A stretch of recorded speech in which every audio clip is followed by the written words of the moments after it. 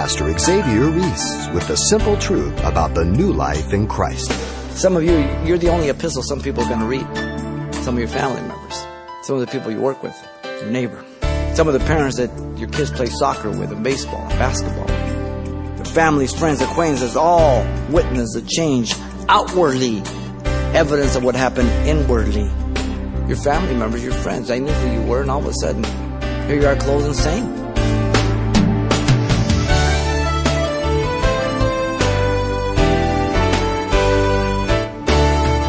Welcome to Simple Truths, the daily half-hour study of God's Word with Xavier Reese, Senior Pastor of Calvary Chapel of Pasadena, California.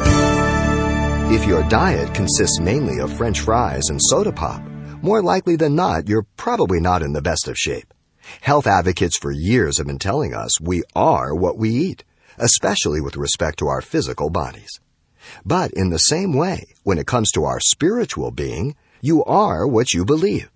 Today, as Pastor Xavier continues his exposition of the book of 2 Corinthians, he helps bring to light the simple truths of the life-changing impact of the gospel. Let's listen. Paul's ministry was under attack, as you know, by the false teachers, the Judaizers, saying that he was not a true minister, not even a true apostle. And then, in fact, he was not even backed up by those of Jerusalem, and that was a consensus. Now, Paul, rather than defending himself alone, includes all those who had ministered with him to the Corinthians, and he gives marks of a true minister here in this passage. Again, the text here, chapter 2, verse 14 to 3:6. He says, "Now thanks be to God, who always leads us in triumph in Christ, and through us diffuses the fragrance of his knowledge in every place. For we are to God the fragrance of Christ among those who are being saved and among those who are perishing. To the one we are the aroma of death leading to death, to the other an aroma of life leading to life. And who is sufficient for these things? For we are not as so many peddling the word of God, but of sincerity. But as from God we speak in the sight of God in Christ." Do we begin to commend ourselves, or do we need, as some other epistles, commendation to you or letters of commendation from you? You are an epistle written in our hearts, known and read by all men. Clearly, you are an epistle of Christ, ministered by us, written not with ink, but by the Spirit of the living God, not on tablets of stone, but on the tablets of flesh, that is, of the heart. And we have such trust through Christ towards God, not that we are sufficient of ourselves to think anything of ourselves as being from ourselves, but our sufficiency is from God, who also made us sufficient as ministers of the new covenant, not of the letter, but of the Spirit. For the letter kills, but the Spirit gives life. Paul gives here 3 marks of true ministers. First is the consciousness of a true minister, verses 14 to 17. The consciousness. Secondly, we have the commendation of true ministers, verses 1 to 3 of chapter 3. And then thirdly, the confidence of true ministers, verse 4 through 6. Notice verse 14, the Apostle Paul declared true ministers understand that they are victorious in Christ. What a perspective. Listen to the words. Now thanks be to God who always leads us in triumph in Christ. Paul is referring to his preaching of the gospel. He has just told us about Troas and Macedonia in verse 12 and 13. God opened great doors in verse 12. He preached the gospel. He mentioned his uneasiness not having met up with Titus there in the beginning of 13. He was concerned. He was going to find about the Corinthians. And so he ministered there at Troas and then departed to Macedonia. Paul the Apostle was very aware that he was being directed and guided by God. He tells us later on in chapter 7, verse 5 through 7, that he met up with Titus in Macedonia, where he got the news that the Corinthians had repented and they loved him, and everything got turned around. Paul thanked God, notice, for the ministry there at Troas and Macedonia, he's just mentioned, but also he's mentioned about his near-death experience. Paul saw himself victorious regardless of the outcome. This is our problem, particularly in context of teaching about ministers. They judge their success by what they see and what happens rather than their obedience to the gospel. There's the problem today. He gave thanks to God for preaching the gospel. The word thanks or charis expresses the gratitude and praise to God, directing, guiding him. The reference to God is to the Father, God the Father, Theos. Now notice Paul depicted himself as the minister of Jesus, as soldiers, as well as the other ministers, in the army of heaven. Jesus being their commanding general. Now, he stated that God always led them as ministers in triumph in Christ. This word that he uses, triumph, indicates a triumphal entry, a victorious procession of a general or an emperor just back from war. And he was being honored. The streets would be filled with people. There'd be incense all over the place. He would be parading the spoils of war in this incredible procession. Some of the captive warriors would go before him up front. These would be spared and liberated as mercy at the end of the procession, at the end of the day. But then there were those who followed, the most fierce, the strongest, at the end of the procession. They would be slain at the end. This is the picture that he reveals to us here. Now, this word only appears one other time in the New Testament. It is when Jesus in Colossians 2:15 descended down to hell, scooped up those who died in faith, and transferred them to heaven. And it says that angels, ranks of angels, were spoiled publicly, made a public display of them openly, triumphing over them. They couldn't stop him. Only two instances, here and there with demons. Paul takes this picture and transferred it to the true ministers of Christ. There's a lot of stuff that's done with this, which is really not in context. But first thing to note is that the victorious outcome of Paul and other true ministers did not take place. This victory did not take place without difficulties, obstacles, or disappointments, as he's just mentioned in verse 12 and 13 at Troas in Macedonia. He was anxious. He didn't know what was going on. Second, the victorious outcome is always due to God leading the true minister. Evident that Paul was led with an open door, Troas, Macedonia, and met up with Timothy there, triumphant in Christ. But then thirdly, the sphere in which this victorious triumph is accomplished and judged to be so is in Christ, not in the circumstance, not in the situation.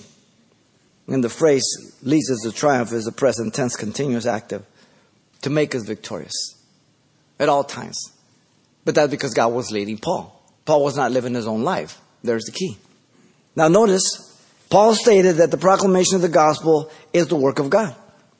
He used the phrase through us, indicating God working in and then through us to others. It's always in me first and out. Very important. They were the literal fulfillment of the promise of Jesus to the empowerment to be able to do that work in Acts 1:8. Tarry in Jerusalem till you be endued with power from on high. You should be witnesses unto me, Jerusalem, Judea, Samaria, the ends of the earth. He uses very picturesque language in their proclamation here of the gospel, typified by the incense burning in this triumphal procession. Sometimes it was so thick you couldn't even see people in this procession. A joyous occasion. The phrase diffuses the fragrance means to manifest a smell or an odor, describing the pleasant aroma of the gospel as it is proclaimed. This is how Paul sees himself from God's perspective. Pleasant to God in hope that it might be pleasantly attractive, the lost man. This word will appear 2 more times in verse 16. The word is used, in fact, for the sacrifice and offering of Jesus Christ as a sweet-smelling aroma to God in Ephesians 5:2, the Old Testament incense going up to God. Also for the provisions to Paul by Epaphroditus from the Philippians. It's called a sweet-smelling aroma in Philippians 4:18, the little money that they sent him. So the context will tell you what it indicates. Now notice Paul was stating that the gospel was the revelation of God here. He identified it as his knowledge, capitalized, his, God's knowledge. The gospel. That's what he's talking about. It's synonymous with the gospel proclamation that he's talking about here, the good news. The extent of the divine pleasant smell of the gospel, notice it's in every place. The proclamation of God's provision for man's redemption through these ministers is needed throughout the whole world. And wherever it goes, it pleases God. Because all men and women need to be saved. The proclamation of the gospel was and is pleasing wherever God sends it.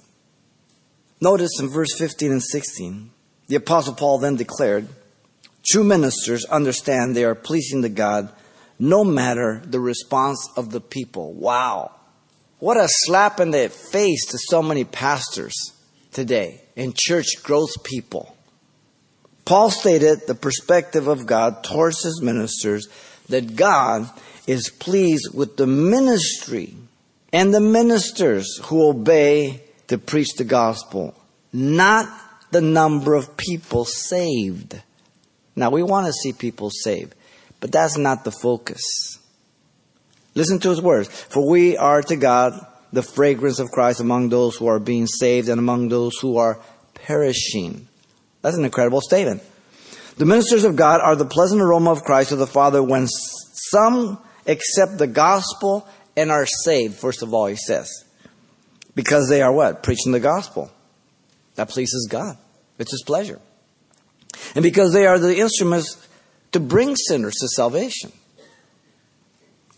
The plural pronoun we refers to certainly Paul, Silas, and Timothy, and others. He's dealing with all true ministers here, not just himself. Now the ministers of God are the pleasant aroma of Christ to the Father, even if others reject the gospel and perish, he says also. Why? Because they are perishing by their own doing. They are preaching the gospel. That's God's pleasure. And these individuals, as the ministers being used as an instrument to give sinners an opportunity, those sinners reject the gospel and they perish by their own choosing.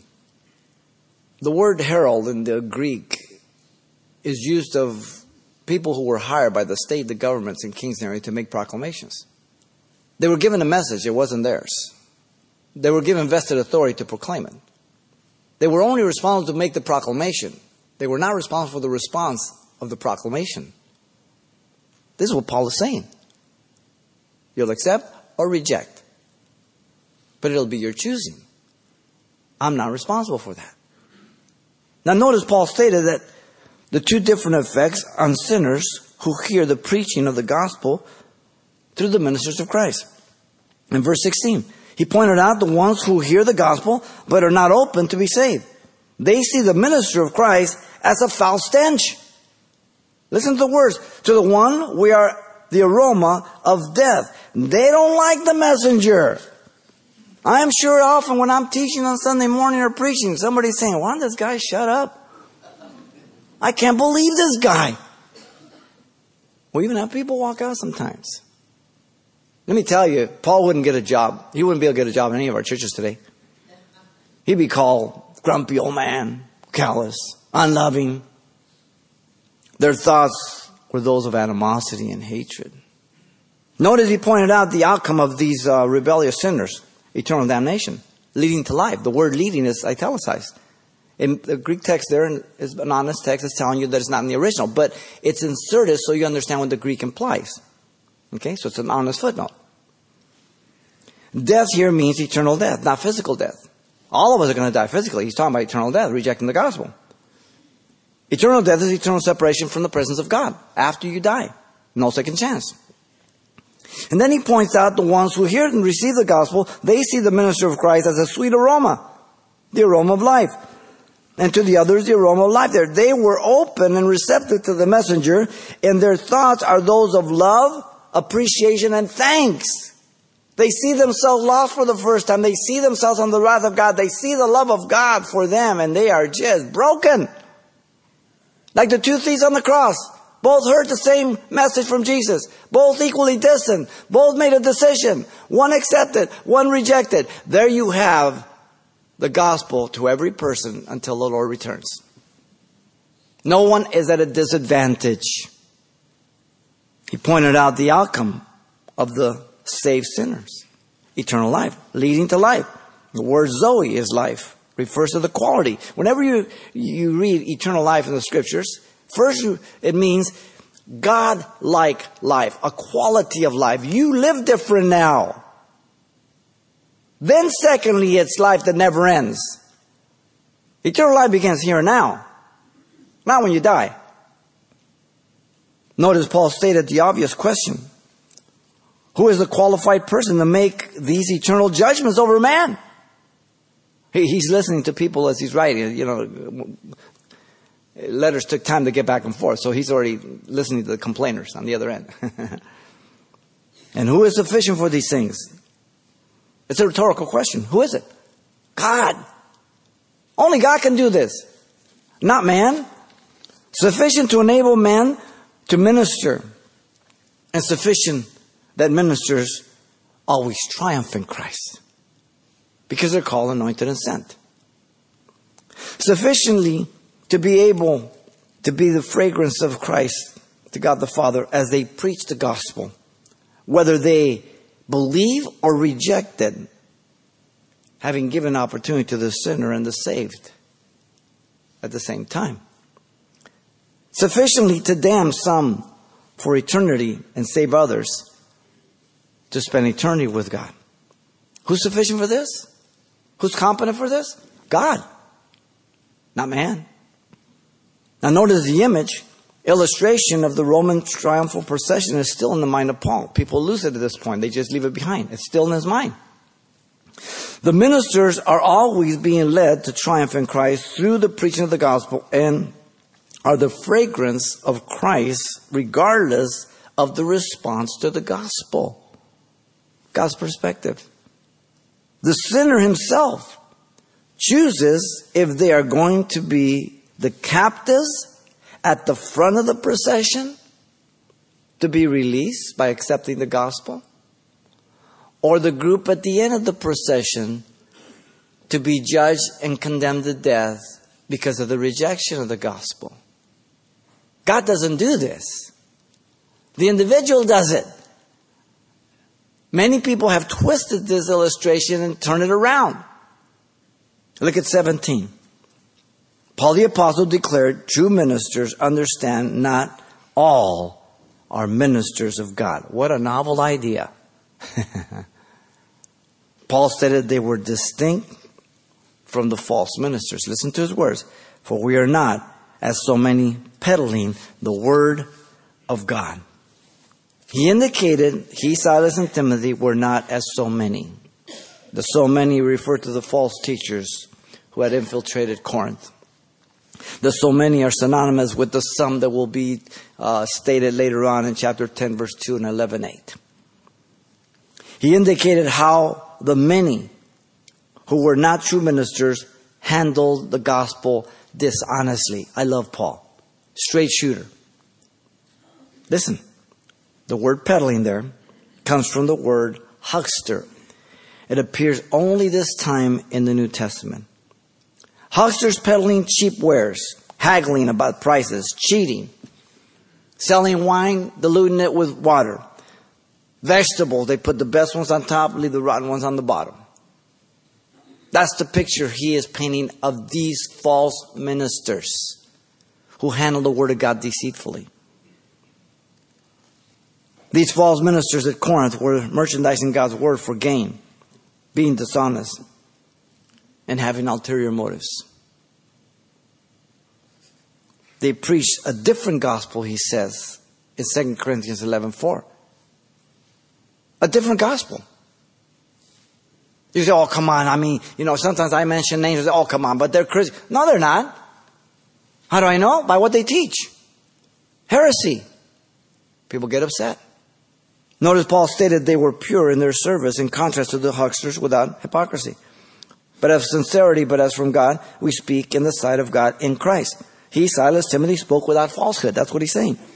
The contrast is marked by the word but, and the word sincerity means genuineness or purity, literally by the light of the sun. Because in those days when they made marble statues and ware, and they would crack it, they would grind up some marble and mix it with some wax and then, fill in the holes. And so when you went shopping, you went to the bazaar, some of you pick it up and you put it to the sun. Is this sincerity? And you look, there's a crack here. God wants to make sure you're not a crackpot. All right? He'll put you up to the sun.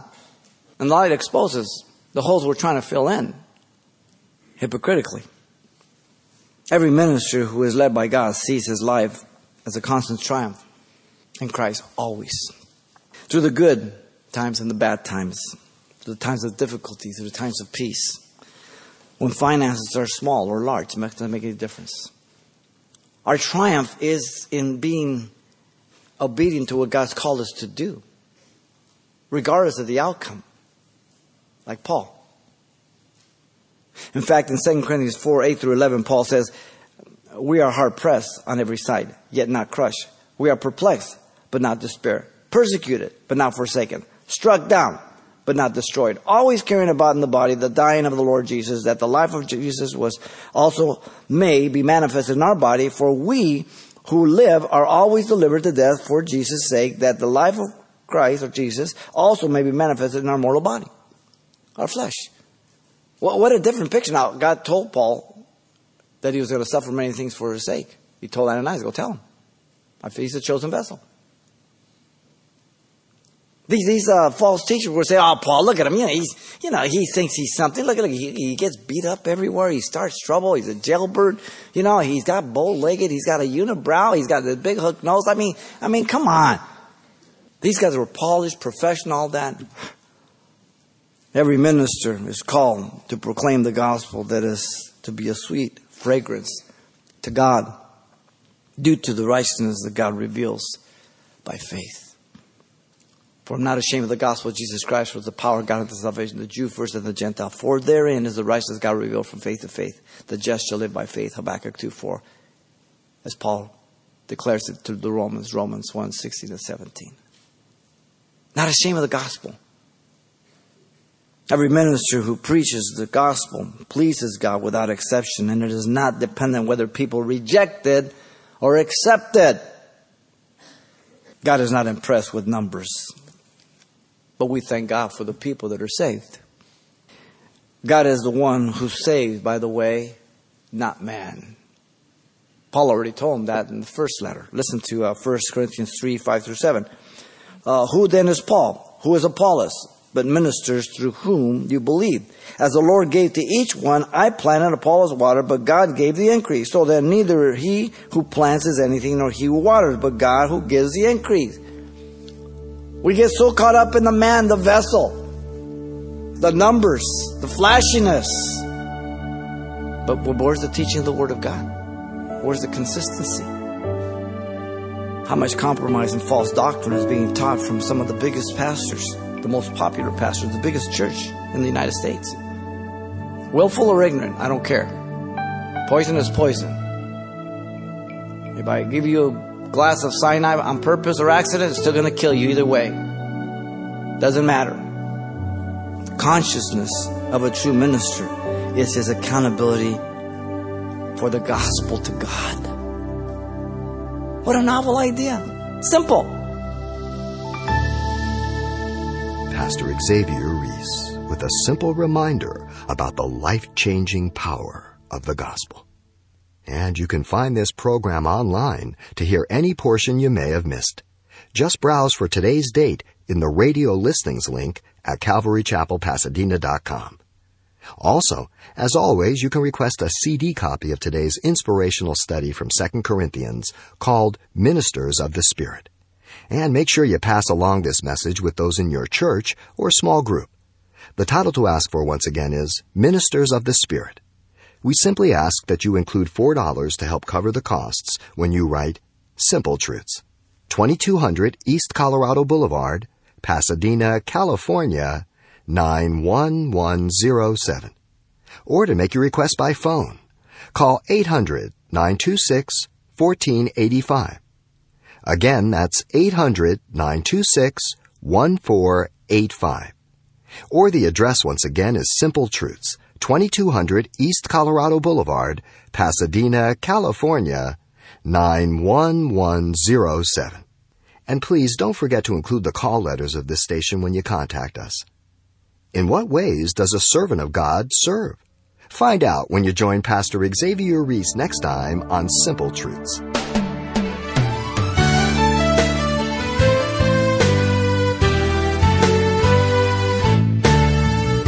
Simple Truths with Pastor Xavier Reese, a daily half-hour broadcast, is a radio ministry of Calvary Chapel of Pasadena, California.